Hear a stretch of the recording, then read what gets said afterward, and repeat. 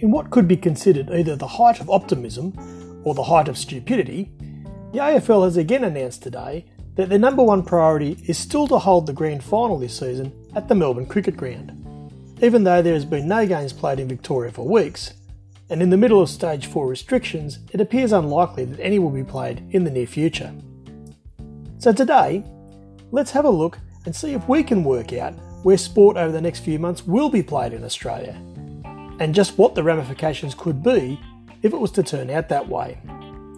That's today's discussion point on Thoughts from the Metal Cavern.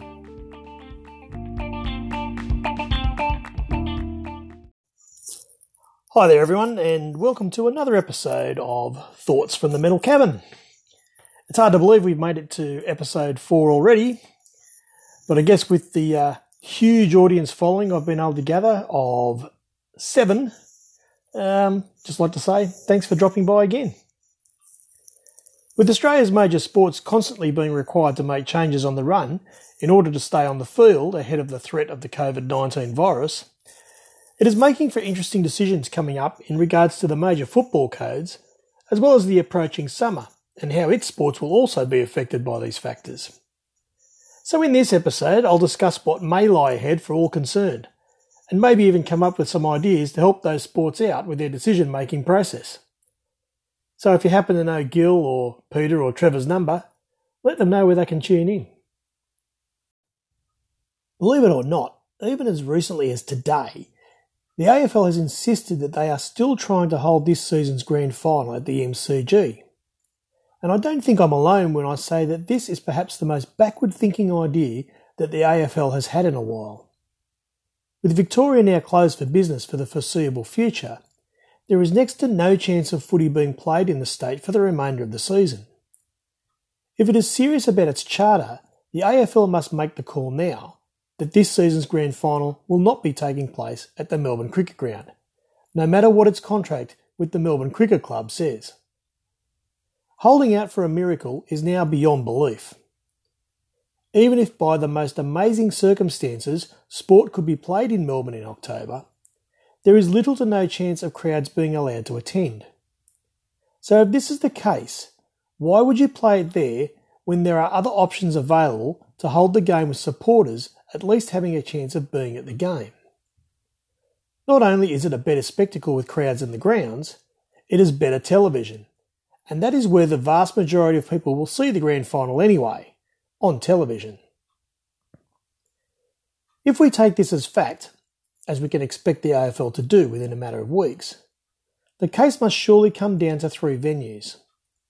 As much as Sydney would like to think that the SCG or Olympic Stadium at Homebush are capable of hosting the AFL grand final, there is still a lingering doubt as to how the COVID-19 virus is likely to play out over the next few months in the country's biggest city.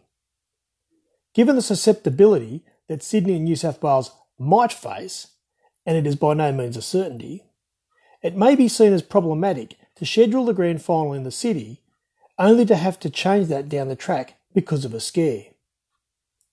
Along with the fact that the city's 2 AFL franchises, the Swans and the Giants, do not appear to be in the running to appear in this season's finale, though Giants supporters will continue to hold hope, it would be more fitting to have the game played in one of the other capitals where not only the teams but the atmosphere could be seen and heard with vitality.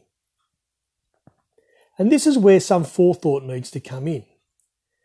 There is a great opportunity to have a finals hub in one major city and have those finals played over 4 weeks in one venue.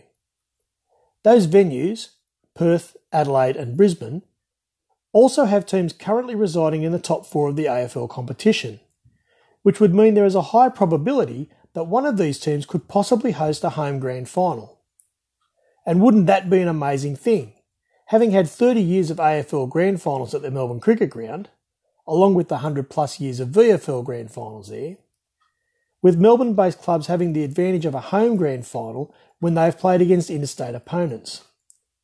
Wouldn't that, in the year of COVID-19, be the best way to celebrate the uniqueness of this season and the format that has had to be adopted to not only get it running, but to keep it flexible enough to continue through the ongoing chaos? Perth's Optus Stadium would have the biggest capacity, 60,000 when full, and a spectator base that would turn up whomever is playing. Adelaide Oval is the next largest with 50,000, while the Gabba's capacity of around 40 to 45,000 is still large enough to create enough noise. One of the things that will need to be considered is the amount of traffic that the ground will have to weather, especially given that all three of these grounds are cricket grounds. With the footy season eating into the cricket season this year, it means that there will be less time to prepare these grounds for the change of sports, and making sure the outfield and wicket square is in tip-top condition for the upcoming summer has to be part of the thinking. With this in mind, having all 9 finals matches played at the same venue is probably not something any of them could withstand, with the proximity of the cricket test series against India right on the doorstep. No doubt the final series could be split between these two of these 3 venues, or even all 3, with one of them taking on the big game itself. Or maybe the best option available is to indeed base all 8 finals teams in South East Queensland and split those 9 finals matches between the Gabba and Metricon Stadium, just down the road on the Gold Coast. Given both grounds are reasonably close to each other, there would not need to be a lot of movement of teams and personnel as the final series gets closer to the finish line. It would also allow Metricon to carry a burden of not overutilising the Gabba, and while the Gabba would still be the better ground chosen to host the grand final, the preparation of the ground for the India cricket test could still be intertwined with this.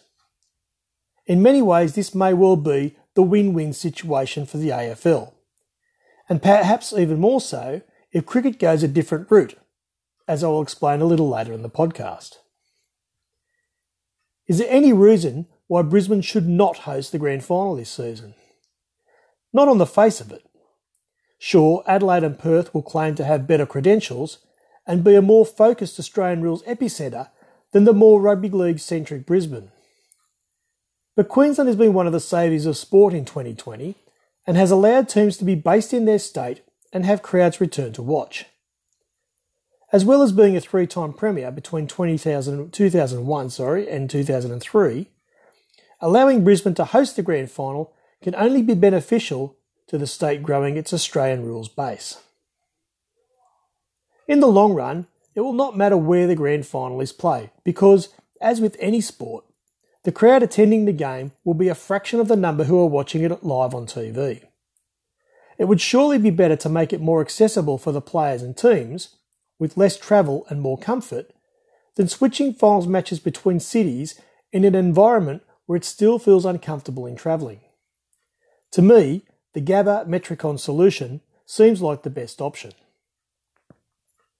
The reality is that this will be the only season going forward for many years that another city apart from Melbourne will be able to host the AFL Grand Final. It is an amazing opportunity to show that this game does not have to be centred at the MCG, and instead, like American football, could be moved around on an annual basis.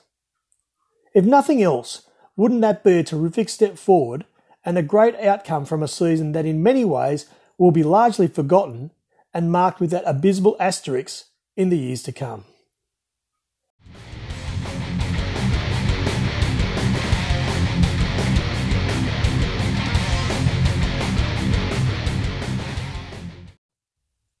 With the BCCI beginning to flex its muscle again, now that cricket is making its slow return to the playing field, one can only wonder just how the Australian summer will measure up.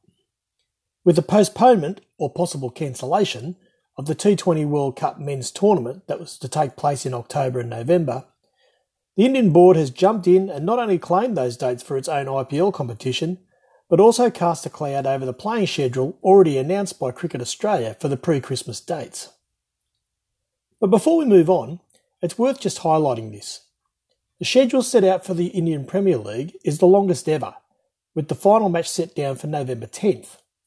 So it will take up the entire start of the Australian domestic season, meaning that it is likely that all 17 Australians who are involved in the IPL will miss all of the Shield matches scheduled for that period, as well as those domestic one-day games.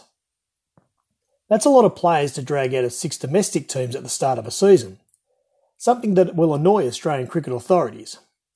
On the other hand though, that many players would have been unavailable anyway if the T20 World Cup had gone ahead, as they would have been a part of Australia's squad.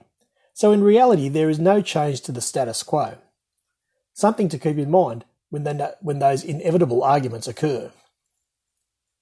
What does cause some concern is that those players will more than likely have to undergo a 14-day quarantine period when they return to the country, and that will be problematic when it comes to preparation for the international matches currently scheduled for November and December.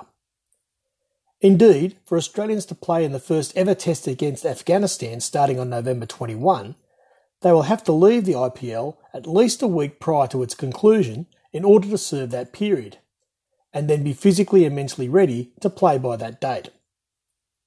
The first test against India is currently scheduled to start on December 3rd.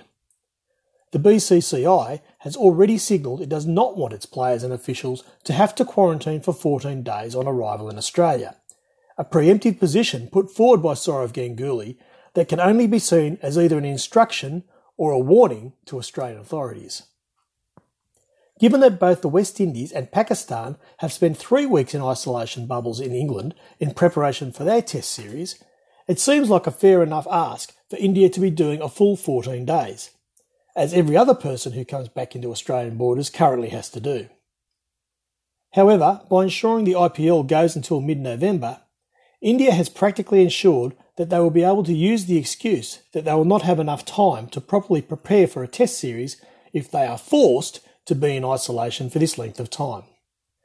An interesting stalemate looks to be on the cards here, and just how it is sorted out between the boards and authorities will give an insight into what sort of power Indian cricket wields over other cricket nations and their governments. I really hope the test against Afghanistan goes ahead, although with the coming skirmish over quarantine and so forth, it is most likely the match will be postponed in an effort to appease the Indian board. If it does, it will also be a shame if spectators cannot travel from around our nation to see it. It has been a match that has been on my radar since its announcement to make sure that I was going to be in attendance at.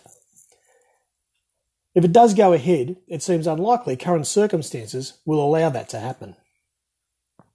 But how will the season take shape? As discussed earlier, there is the dual problem of Victoria, and in particular Melbourne, looking more unlikely to be in a position to hold any cricket matches, and certainly none with spectators present, and the other problem of the football seasons encroaching well into the cricket season, and how well the international grounds will recover with less time and more traffic having been run on them. The third problem will continue to be COVID-19 pandemic, and what procedure will have to be put in place to ensure not only the safety of players, officials and supporters, but to make sure the series is not interrupted or cancelled due to infection. The ideal situation for Cricket Australia will obviously be to keep it to the schedule which has already been announced, which is to play the tests at Brisbane, Adelaide, Melbourne and Sydney. As with the AFL, the Melbourne Cricket Club will be using their considerable influence to ensure that the MCG retains the Boxing Day Test match. But as discussed already, is that a feasible option even this far out from the dates involved? 4.5 months is a long time, but can there be any guarantee that it could go ahead in Melbourne? And with the other sports, if by a miracle it could, would anyone be allowed in to watch? It's a tricky one, and one that is unlikely to have a final answer put out there until well into December, which to be honest would be poor management if it does occur that way.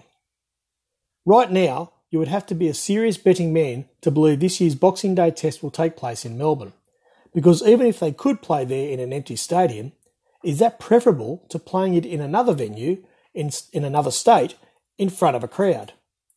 In case you aren't sure, the answer is an absolute no. Would you like me to give you a few scenarios, just for a laugh? Because I'd like to throw a few out there and see if we can come up with an ideal solution for whatever situation we come up with. The obvious first one is the status quo, where the Indians fly in, quarantine for 5, 7 or 14 days, or 15 minutes, and then the tests go ahead in Brisbane, the day-night Adelaide game, Boxing Day Melbourne, and New Year's Sydney. Cricket Australia is happy, India's mood will be dependent on whether they win or lose, and no one's nose is out of joint. This one seems both the most likely and yet the least likely. Scenario 2 would see Melbourne being ruled out, and with Perth being reinstated as a venue. This would require some juggling of the schedule or a fight for the right to hold the Boxing Day test.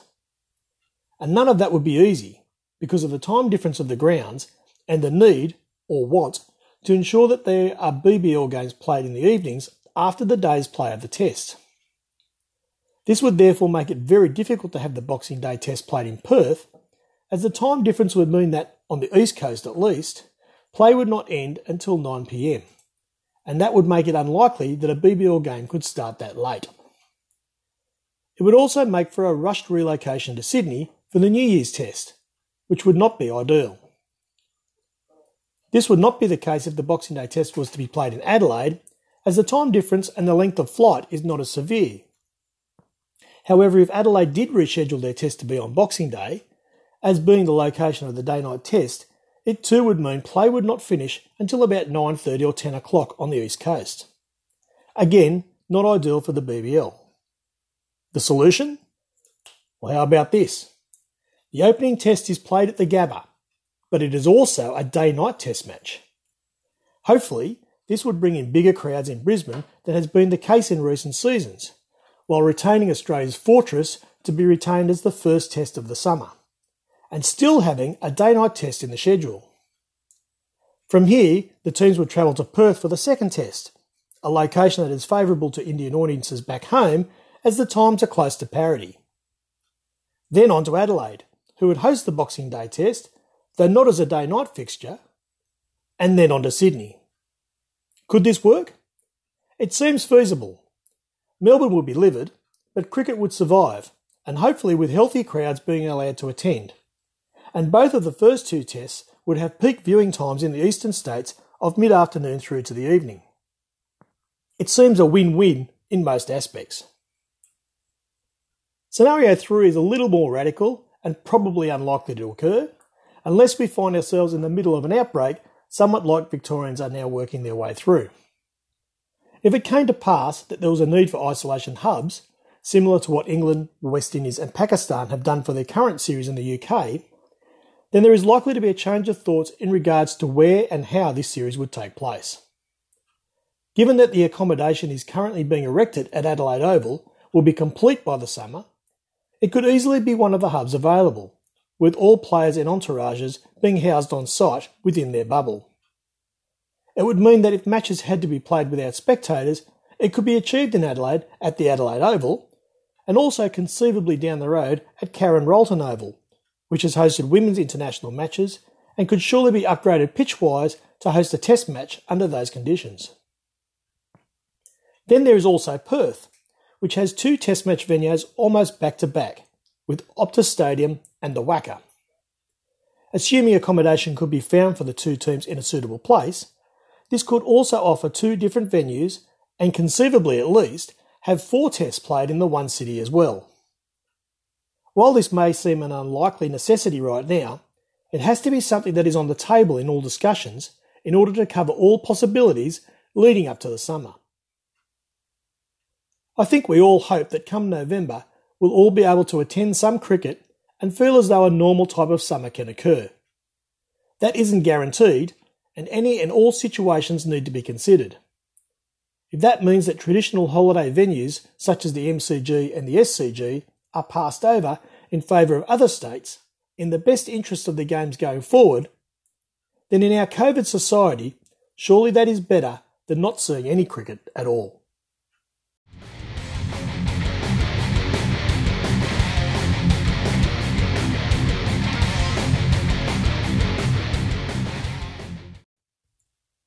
Rugby League has so far been lucky with its code restart, and no doubt they will be pushing forward with their usual finals plans and the main game at Homebush.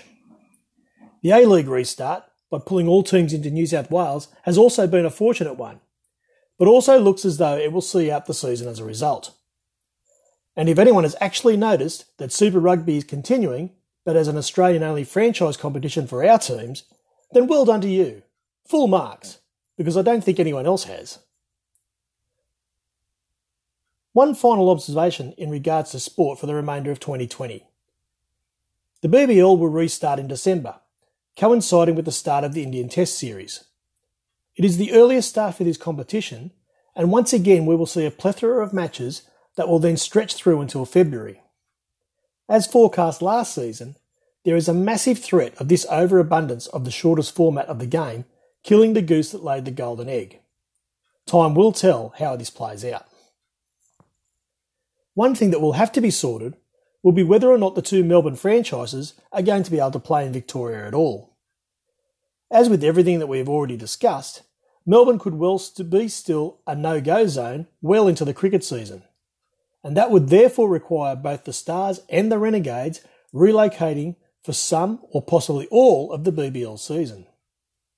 If this does end up being the case, what an opportunity to base themselves somewhere such as Manuka Oval in Canberra, or Coffs Harbour, or at Metricon Stadium on the Gold Coast, or Traeger Park at Alice Springs, or what about North Dalton Park at Fairy Meadow? Anyway, it will be something that those organisations and Cricket Australia may well have to consider not too far down the track.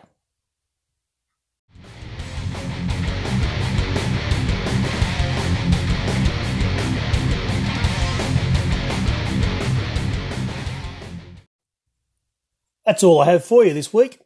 I hope that once again I've come up with some ideas and discussion points that may have been worthy of the time you have given up to listen to me, and that maybe they are worth spreading further. A little share on your own social media, or just mention it to someone close by that it's worth having a listen to would be gratefully received. And again, if you feel like commenting, please go to anchor.fm/Metal Cavern and record a message. Until next time, keep turning those leggies, and I hope your keeper can take the bails off. Be good.